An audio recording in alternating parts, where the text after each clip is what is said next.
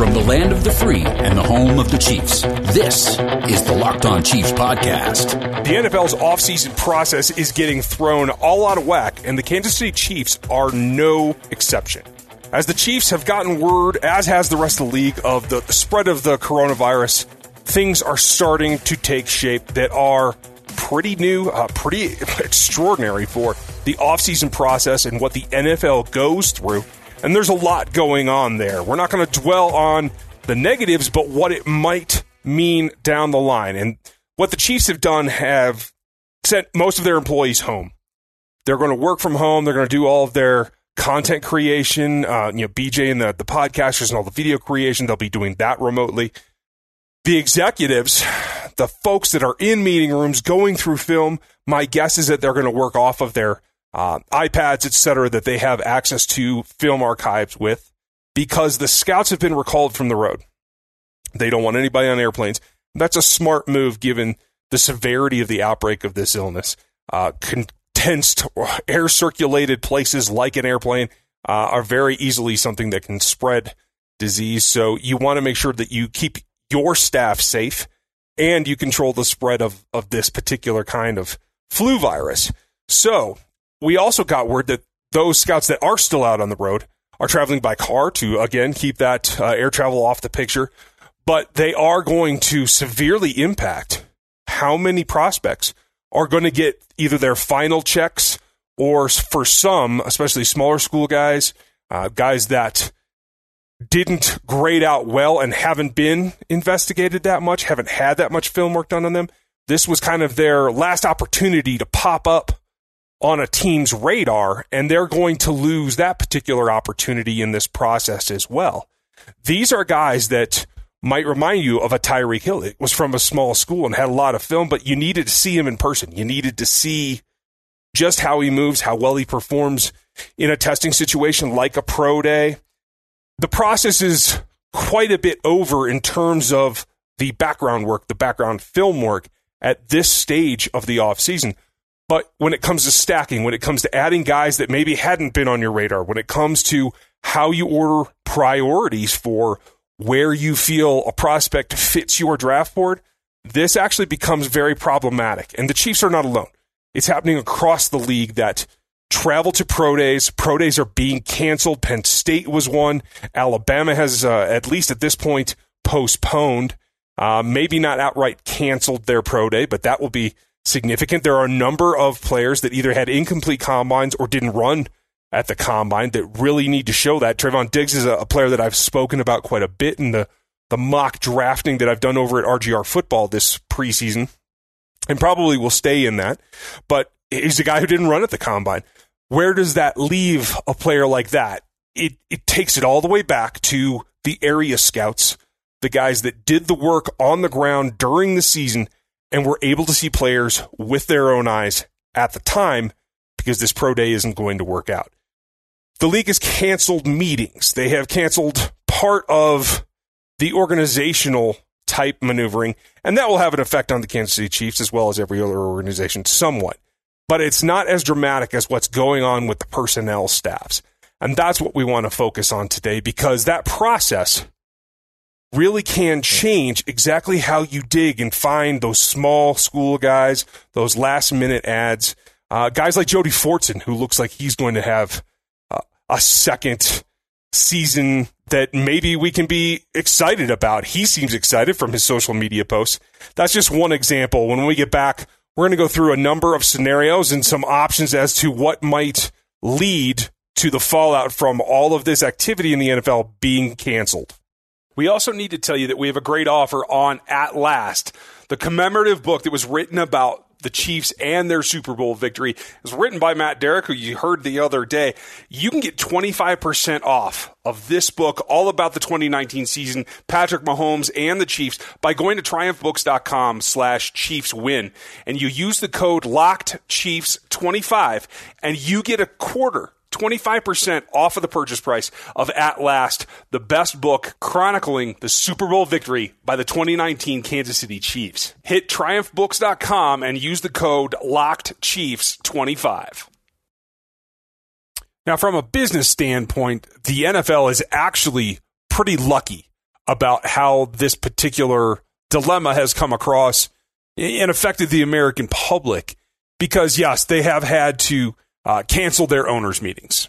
That's important. They're canceling this scouting process that is going on and is a rite of passage this time of year. And, yes, that is significant. But they're not in the same position as some of these other sports. NHL has postponed their season. Major League Soccer has postponed their season. Baseball has been postponed at least 2 weeks. The Boston Marathon has been postponed. The NCAA came out and said they're canceling all of the postseason tournaments and championships. Now, that is not just a scheduling issue. That is a serious revenue issue.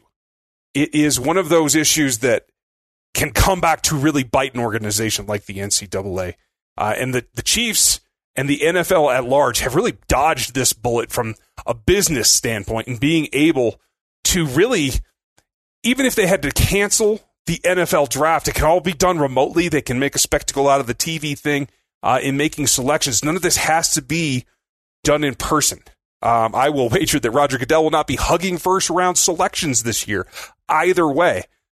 So the fact that little tweaks like that can be done to the NFL's process right now from a business standpoint is a huge advantage over what a lot of these other sports organizations are having to deal with. And while business may suffer for all of them, it didn't suffer for one Chief in particular, because on the positive side, a little bit of news that we got on Thursday is that Charvarius Ward topped out the extended pay scale for the NFL, making over $650,000 in veteran pay and performance-based pay, which is something that is one of the lesser-known aspects of the NFL, that players can earn these paychecks based on how much they play according to where they are in the hierarchy and their current contract, etc. In fact, Charvarius Ward earned so much in this secondary pay that it actually outpaced his base salary of $570K. Quite a windfall for Charvarius Ward, a guy that has played, I think, an increasingly better game. He still has a ways to go. I think he still has development in front of him, but the volume of play that he was able to perform and stay fairly consistent most of the season, I think that's a really big boon. And, congratulations from him. He earned all this play-based pay, and I think that's good to see the league reward him for it. He's not going to be alone, and we've talked quite a bit about what's going to go on with the cornerback room in particular. There has to be some movement there. And I did a mock this week. If you missed that, it's over on RGR. You can check that out. I'll try to put a link to RGR in the show notes. That's my YouTube channel, and where I walk you through mocks every other week or so. I'm not doing them every week because I think that gets a little monotonous, but this week, and the way some of these changes have happened pre-free agency, and free agency really is going to be a game changer for literally every team in the conference, if not the entire league. I know there's a couple that'll probably take it very easy on free agency, but it does affect rosters and how they're built and who they have to go try and supplement through the draft with. And the Chiefs' cap space right now is at such a position that they might be able to take on a free agent contract. Maybe one, but it's got to be fairly discounted, especially if we're talking about somebody like Byron Jones or Chris Harris or somebody that's at the top of the free agent class. But there is quite a bit of depth. So if that doesn't get done in terms of a marquee name that the Chiefs could bring in to put in the room with Rashad Fenton and Charvarius Ward, that may not be the case. They may end up with some new teammates that are in similar positions to them in terms of their youth and their spot in their development path. And that's okay, too, because the Chiefs need depth there. And I think a couple of things that we've noticed as I've gone through taking a look at this draft class is if the Chiefs add a couple of low-end free agents, guys with upside, guys with what were interesting grades pre-draft whenever they came out, I think that's something that Brett Veach and the front office staff in Kansas City goes back to quite a bit, is what were their pre-draft evaluations. And even though they may be 2-3 years down the line, having played with another team, they still have that to go fall back on. And maybe that goes towards coaching, that goes towards, if there were injury issues that may have slowed development or caused somebody to not actually get where the Chiefs thought they could get to. Maybe they still have interest. That's what we saw with Cam Irving. We've seen a number of players come into Kansas City with very similar concepts there that the Chiefs thought more of them initially, and they didn't quite achieve their potential in their eyes, so bring them in, continue to work with them. That leads me back to a couple of things that you can look for. Production is one. The Chiefs want to get guys that get their hands on the ball in the secondary. They did a decent job in terms of turnovers, or at least PBUs, in 2019, but I know that if they take a step back in pass rush, that would almost certainly happen if they were not able to get Alex Okafor back at full strength. But it will definitely happen if they don't have Chris Jones and that they have reached a point where they have to move him. At that point, that puts more stress on the secondary. So you have to have guys that can get more production in terms of pass breakups and not just interceptions, but stopping the ball, incompletions and pass breakups. Whether that's positional or an actual deflection doesn't really matter at that point. The goal of any cornerback is to stop the guy that he's covering from receiving the ball and making yardage. So that is, I think, what they'll look for as an overarching look at the corners in free agency. I did a quick rundown of them last week on RGR as well. You can check that out over on the channel. And that brings me back to this slew of cornerbacks in the draft. So when we get back, we're going to start taking a look at where those guys are. I haven't started stacking yet, but want to drop a few notes on a number of cornerback options that are going to be in this draft and see where they might actually slot out. Now, as I'm recording this, we also just got word that the XFL is now suspending operations. And so that changes everything. I think it was going to be the day after the draft, according to the NFL operations calendar, that they were going to be able to make offers and sign XFL players into NFL rosters. I'll wait to see how that comes down at this point. But with the XFL off the board in terms of no longer competing, that season has come to an end as well. It's been a rough year for startup developmental leagues. Very interesting 18 months on the run with the AAF and the XFL. But that changes. You have some known quantities there. I think this may actually get more of those guys onto rosters come post-draft, because what we're faced with is this change in the process of the pre-draft, the process of getting numbers finalized, of athletic testing that hasn't gone on. And you guys know that I base a lot of information into and on the athletic testing and how it plays out to give you an idea of what kind of athlete a guy is, even if he hasn't been asked to do X, Y, or Z. Putting those composites together is very important, and I think in lieu of the additional eyes on at pro days, the additional testing results, the additional, in particular, the players that were slated to come to Kansas City and work out and have a visit, those have been canceled as well. I think that changes dramatically what the top 30 are for the Chiefs. And I think that puts more emphasis on what you can gain by ulterior methods like the athletic matrix, like any kind of secondary analysis that isn't just film. More on the medicals, obviously, because they have to be a baseline. More on the interviews. You have to take the data that you have and you have to make it work for you as best that you can. I think that puts more emphasis on some of these things. And the athletic matrix is affected because there are a lot of CBs in here in particular that I think this affects. When you look at what has happened so far, there are questions across the board, not necessarily at the very top. Jeff Okudah, CJ Henderson, are, by every person that I've talked to, whether they're loosely associated with a team or with their draft Twitter analyst at some website, they all universally agree that Jeff Okudah is the best corner in this class. Here's the one thing. He has had games where he's struggled. And one thing you'd like to check off that is crucially important for a cornerback is just how quickly they can change direction. And here's the thing. If they don't reschedule a pro day to get those measurements, Jeff Okudah has not run a 3-cone or a short shuttle. You don't have values on him. Same is true with CJ Henderson. We don't have information on him. AJ Terrell, the same situation. Noah, everyone. I'm just looking down the list. There are actually very few competitors that have gone and done that particular testing. 2 of them are in a position that I think can maybe help them up the draft boards a little bit, in that they have known quantities. They have verifiable data. 2 guys that have come in and tested decently off the bat. Christian Fulton from LSU, Troy Pride from Notre Dame. Both of them have tested well. Let's see, looking at this list, John Reed from Penn State, Isang Bassi, 2 guys that also were either average or slightly better than average in those change of direction drills. That bodes well for them. There is a whole slew of guys that not only have not done the change of direction drills and gotten short shuttle and 3-cone measurements, there are guys that haven't done anything at all. Guys that are going to go in the top 100 picks.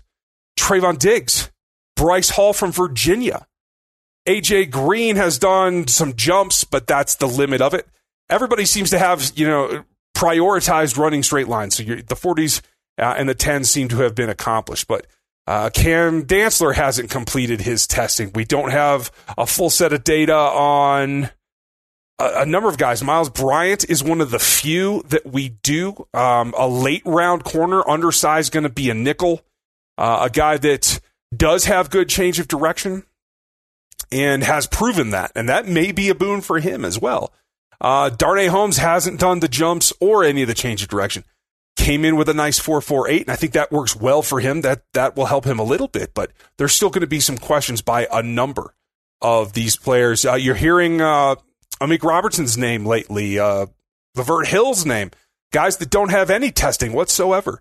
And this is the risk that they take when they choose not to participate in the combine and put all their eggs in one basket in their pro day. When something like this happens, whether it's a natural weather phenomenon or something that disturbs their ability to perform at a pro day, it leaves the teams without particular data.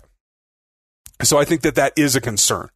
But as we go down the list of the biggest names, Okudah, CJ Henderson, like I said, are the top 2. Then it starts to drift a little bit. You have an AJ Terrell camp. You have a Christian Fulton camp.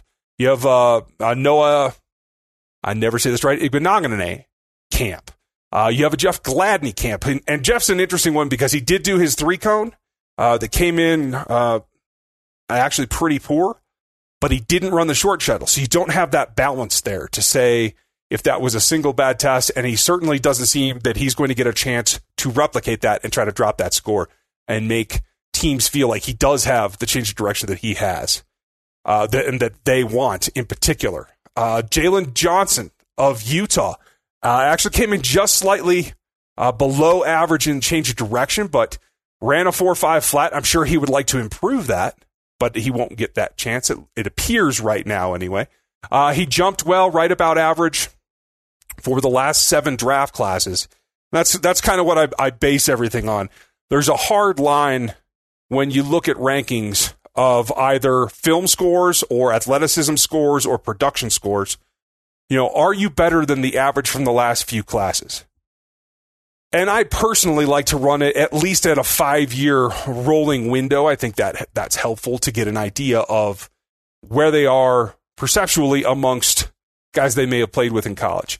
Getting into the 7 and the 8 and the 9th year, that starts to drift in terms of roles, of competition levels, et cetera, et cetera. So I think that's going a little bit too far, but there's definitely some question marks, and it leaves the cornerback group in particular, which is such a primary focus for the Kansas City Chiefs, a little bit up in the air. I think it will help those guys that did push through a strange schedule in Indianapolis and were able to actually go and complete the full battery of testing, give the scouts and the teams enough data to either reassure them about what they had seen on tape and what their film grades were in terms of athleticism, or give them some question marks or give them something new to look at. There's always a couple of guys that stand out that maybe you had, a 4th, 5th round grade and they test real well. You have to go back and take a look at that. Does the athleticism give them a little bit of a bump? And when you're the Kansas City Chiefs and you're picking at the very end of every round, a little bit of bump makes a big, big difference, because you're talking about a guy going from the top of the 4th into the bottom of the 3rd and making himself an option for Kansas City.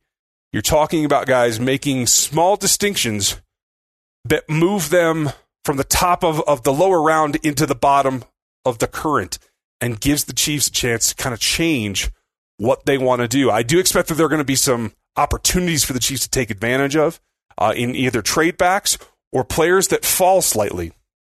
But the opposite is going to be true. And quite frankly, if we don't get testing data on the bulk of this corner class, it's going to go back to the film and whatever numbers that they can use. I think that will help a few guys that maybe are struggling a little bit in terms of their public perception.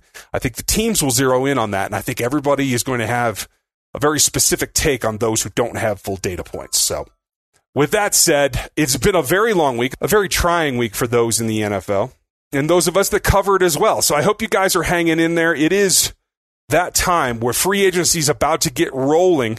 CBA is coming this weekend. Free agency starts next week. There's going to be news galore. We will have it all for you. I'll be back. Chris will have the show on Monday.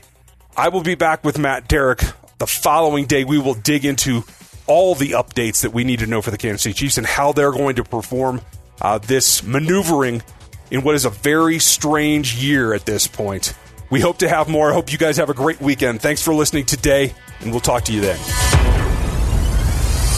Ryan Tracy is the founder of Rogue Analytics and the host of RGR Football on YouTube. Follow him there.